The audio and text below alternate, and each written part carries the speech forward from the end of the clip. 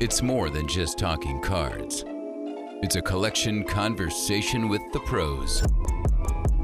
This is Off Center with Tony Reed. It's Tony Reed, back for episode 19 of Off Center with me. In studio with Chad Evans. I'm once back again. Yeah, you're pretty hard up on these guest hosts. That's right. It's That's you all right. and only you, Chatty. And I'm okay with that. So this episode 19 interview one of the greatest college basketball players of all time, number 1 overall pick in the NBA draft, multiple-time All-Star, 6th Man of the Year, college coach, Danny Manning.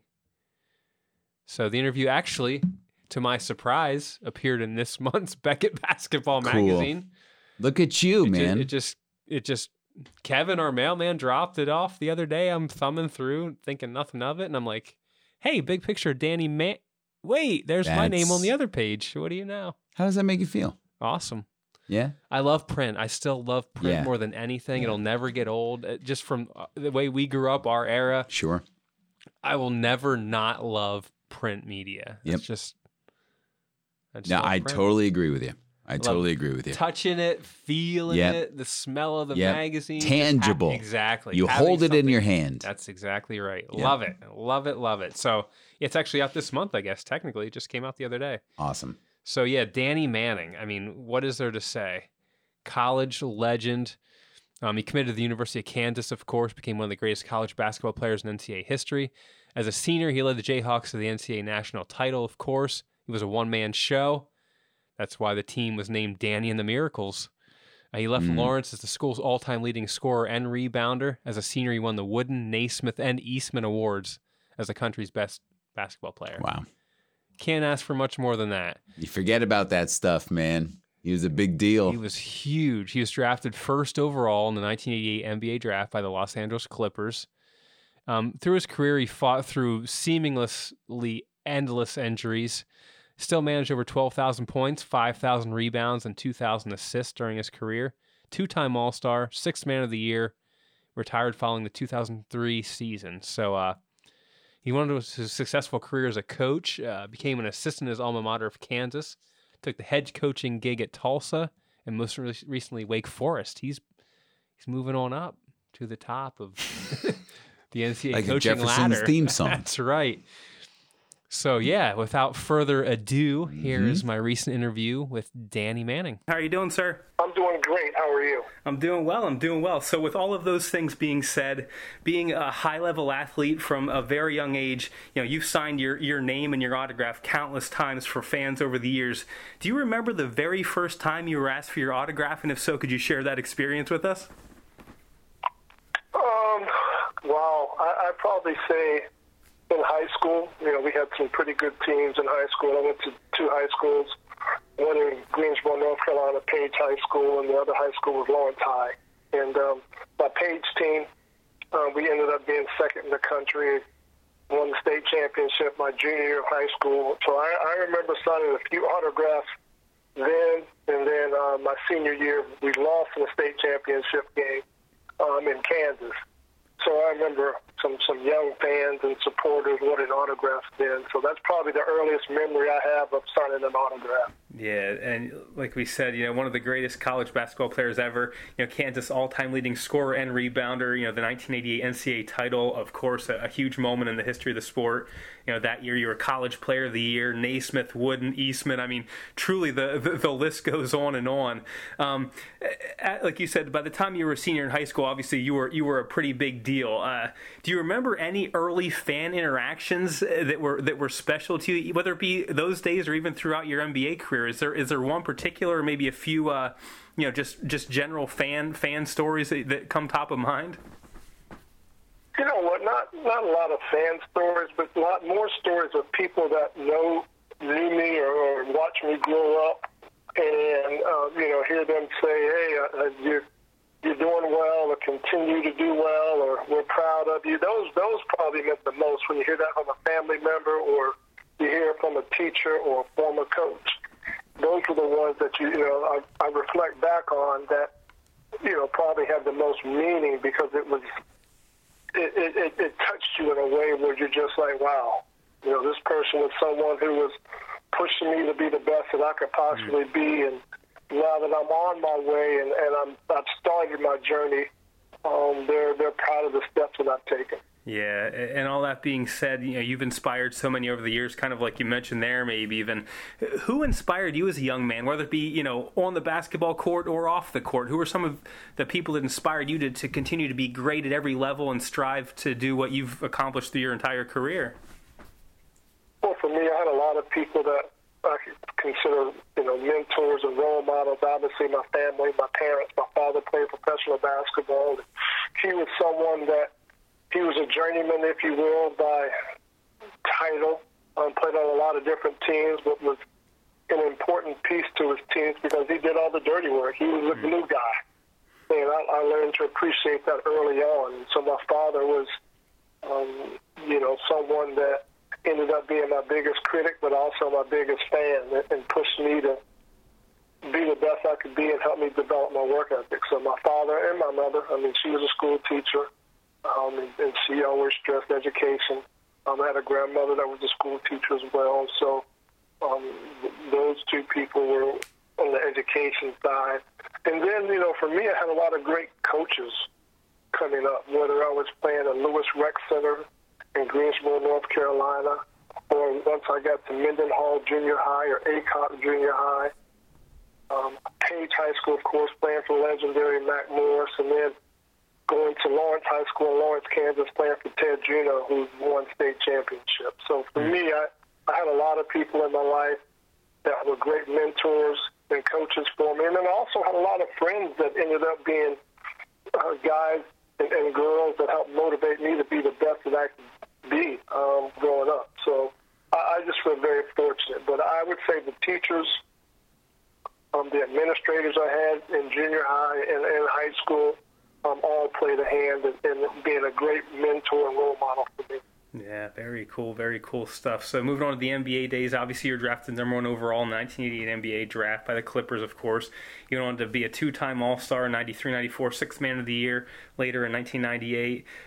But your rookie cards actually appeared in 1989-90 season in Hoops and Fleer. Do you remember the very first time you saw yourself on a trading card in general, and what were your thoughts?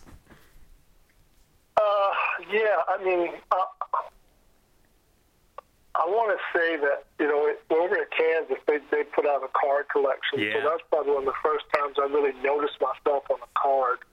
And then once I got to the league, it was,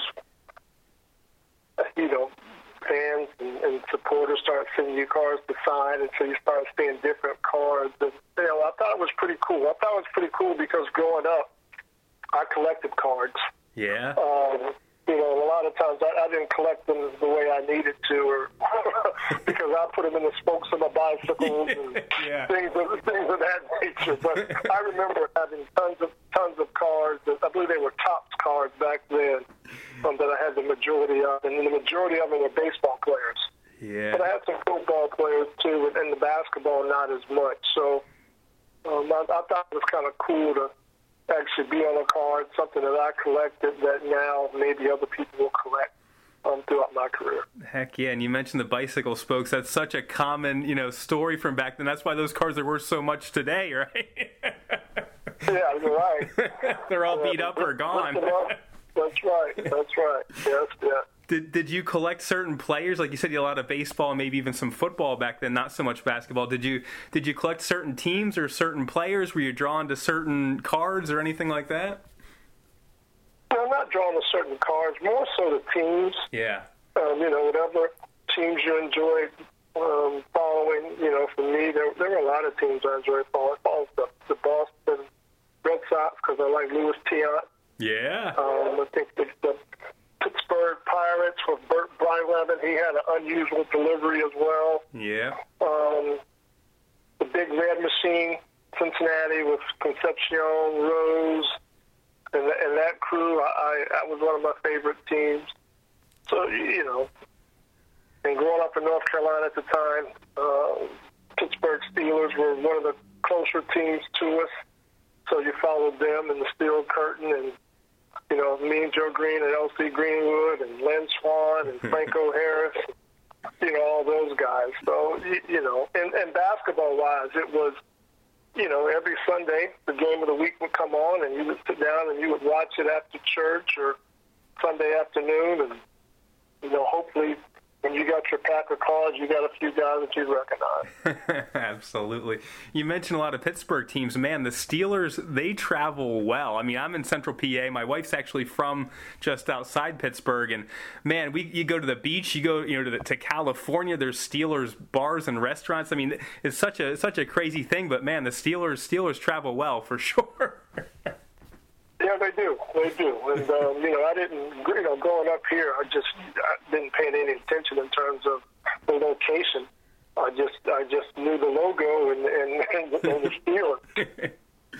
Yeah, for sure. So like we said, the storied college career, the pro career, now you're into, well into your coaching career. Do you have an office, a man cave, a room where you kind of display, trophies, awards, memorabilia from your own career, things you kind of, gathered over the years? Do you have a room or anything like that? I have a couple of areas in the house, but pretty not a room. My mother has one at her house.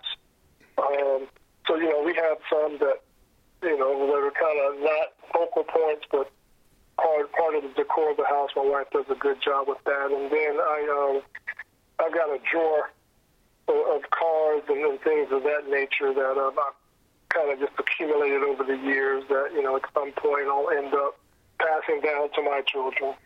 Very cool stuff. So what's the one item that's kind of either at your house, at your mother's house, that's kind of the centerpiece? I know you said they don't necessarily take up any entire room, but is there one or two items that you're kind of most fond of, I guess? Yeah, there are a few. I mean, the 1988 Wooden Award is something that we display. The Six-Man Award from the NBA is something we also display. The College Basketball Hall of Fame medal is something that we display. And then a few trophies from coaching in college. A Coach of the Year award I was fortunate and blessed to get when I was at Tulsa for Conference USA. Some league championships and some other memorabilia collages from teams from Kansas. And then, of course, the rings I was very fortunate to be a part of with Kansas to, receive throughout my time as a player and then on the staff. But probably, probably the ring that's probably the coolest that I have is when I was playing for the Phoenix Suns, the Arizona Diamondbacks came into existence, and I was a really, really bit small piece owner of that team. Oh, wow. So I have an actual World Series championship ring when the Diamondbacks beat the Yankees. So that's probably my most unique and coolest piece. That is awesome. I mean, just the things you mentioned. You walk by the Naismith Award or the NBA Sixth Man Award. I mean, that's just craziness to someone clearly who doesn't have that in their possession. That's a pretty cool number of pieces there. Yeah, I've been very fortunate and very blessed. Great teammates and great coaches. Yeah, so you mentioned having a little bit of a collection today. Another thing that's kind of interesting in this day and age is the jersey swap, whether it be in the NFL or the NBA. I mean, did you guys swap jerseys back in the day? I know it wasn't as publicized maybe as it is now, but is that something that was as big of a trend that maybe we just didn't see back in the day, or was that something that just didn't happen back then? It happened, but not a lot. More so, I thought we traded shoes more so when I was in the league. That was probably a bigger deal or something that happened on a regular basis. After a game, you would, get the shoes from a friend or, a talented player in the league and things of that nature. Yeah, and obviously we know the sneaker culture, how that's blown up over the past, 10, 15 years. I remember as a kid waiting in line for Jordans and stuff like that, and that's, like I said, that's blown up to such a degree. Did you happen to hold on to sneakers, whether they be yours or the ones you might have gotten from fellow players? Not too many. I held on to a couple. When I first got into the league, I was under contract with Reebok, and I had a shoe there. So I've got that prototype somewhere in a closet or in a storage unit. And, for me, I was able to collect shoes of players I played with and played against. And when I had my basketball camps in the summers, those were the gifts that I gave away. Oh, wow. That's awesome. So, I thought those were pretty cool and unique mementos to give away for camp prizes. Absolutely. Hypothetically speaking, of course, like we said, just such a great college player, such a great long NBA career. Now, run a long career as a coach. Going back to your playing days, is there a player, regardless of era, that you would have loved to just have had as a teammate, or maybe been an opponent of and tested your skills against? Is there a name or two out there where you're like, man, if we were in the same era, that would have been fun? You know what? There are a lot of players that I would have enjoyed playing up against or playing with just because of their talent and what they brought to the game. And so one would be Wilt Chamberlain. Mm. He leads the league in scoring, rebounding, and 1 year he leads it in assists. I mean, he was, they changed rules to limit his effectiveness. Yeah. That's how good he was, how dominant he was. And so Wilt Chamberlain is the name for me. And then, of course, I'm going to say JoJo White. Just because of the history and his legacy at Kansas. And then, I look out, and I think it would have been cool to cross paths with LeBron. Mm. I retired my last year, which was the senior year of high school, and because I think he's a terrific player. But, I'm very fortunate to have played with some of the guys that I've played with. I mean, I look at on the all-time assist list, I played with John Stockton. I played with Doc Rivers. I played with Jason Kidd. I played with Steve Nash, Mark Jackson. I've been very fortunate. And then, Charles Barkley, Karl Malone, Sam Cassell, Ray Allen, Big Dog. The list just goes on and on of how many guys I was fortunate and blessed enough to experience as a player. And so for me, I'm just thankful for that time and very grateful. Absolutely. I know how much of a team player you are. Like you even mentioned our conversation numerous times. Not to put you on the spot or, to call anybody out, but is there a favorite teammate you had? Maybe not, again, no disrespect to your other teammates, but is there a guy that you just kind of bonded with better or just kind of vibed with better than others over the course of your career? Is there a favorite teammate or two?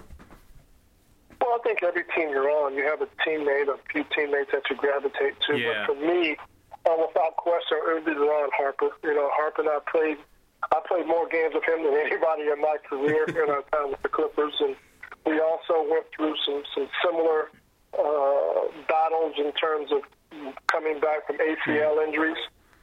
And so, I would probably say without question over the course of my career, Ron Hart was probably the guy I was most closest with. But, for me, I look back and it could be a Joe Wolf, also my rookie year, my first couple years in the league. And then at the end of my career, spending time with Cliff Robinson, who recently passed away, or Hubert Davis or Scott Williams. I was very fortunate to have some guys that I got a chance to get to know pretty well and spend some time with on all the teams that I played on. Absolutely. And one last thing before we let you go, truly do appreciate the time. Single greatest moment of your career. I know I've beaten this dead horse through our conversation here, your accolades and things of that nature. What is your single greatest moment, favorite moment from your athletic career to this point? For me, it would be I'm the only player in the history of the NBA to play with 3 ACLs. Mm.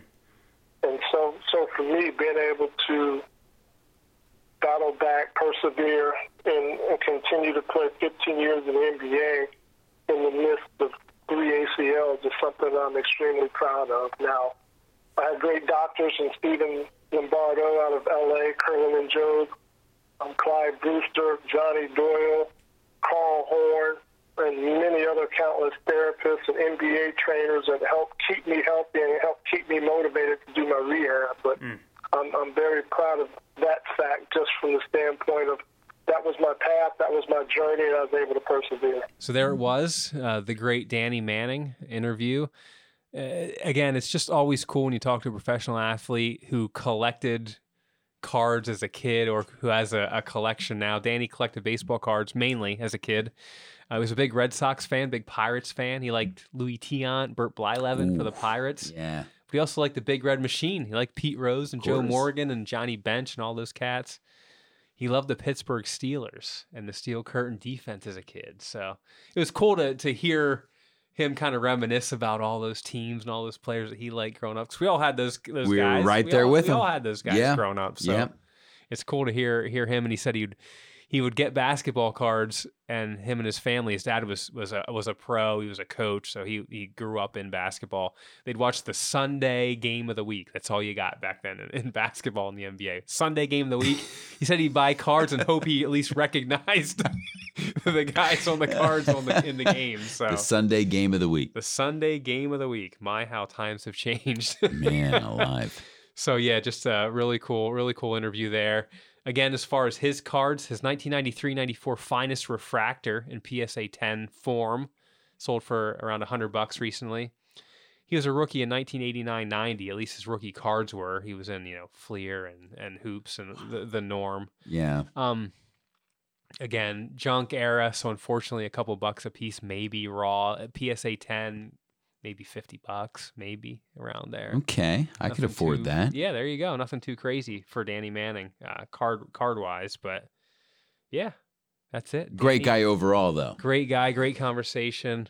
I just reached out to his team today, and they were really excited to see it in print. He got back to me. I'm going to send him a couple copies. So get it autographed? Maybe like the Jerry Rice. I got autographed. Dude. I can't. That's like my everything. So yeah, Danny, I'll send Danny a couple copies. Maybe be kind enough to send me one back, and it'll go on the wall. Maybe. Well, we got one more episode. And it's number 20. Episode 20. Who do we got? We're sticking with the round ball. Sticking with the NBA. Nick Anderson. Nick Anderson. Orlando Magic. He was part of those magical early 90s Magic teams with Penny and Shaq. And he played with Anthony Hardaway. Dennis Scott. Remember, those teams were so fun to watch. Man. Yeah. So we're going to talk to him next. Nick Anderson up next. All right. Off Center with Tony Reed. See you next time.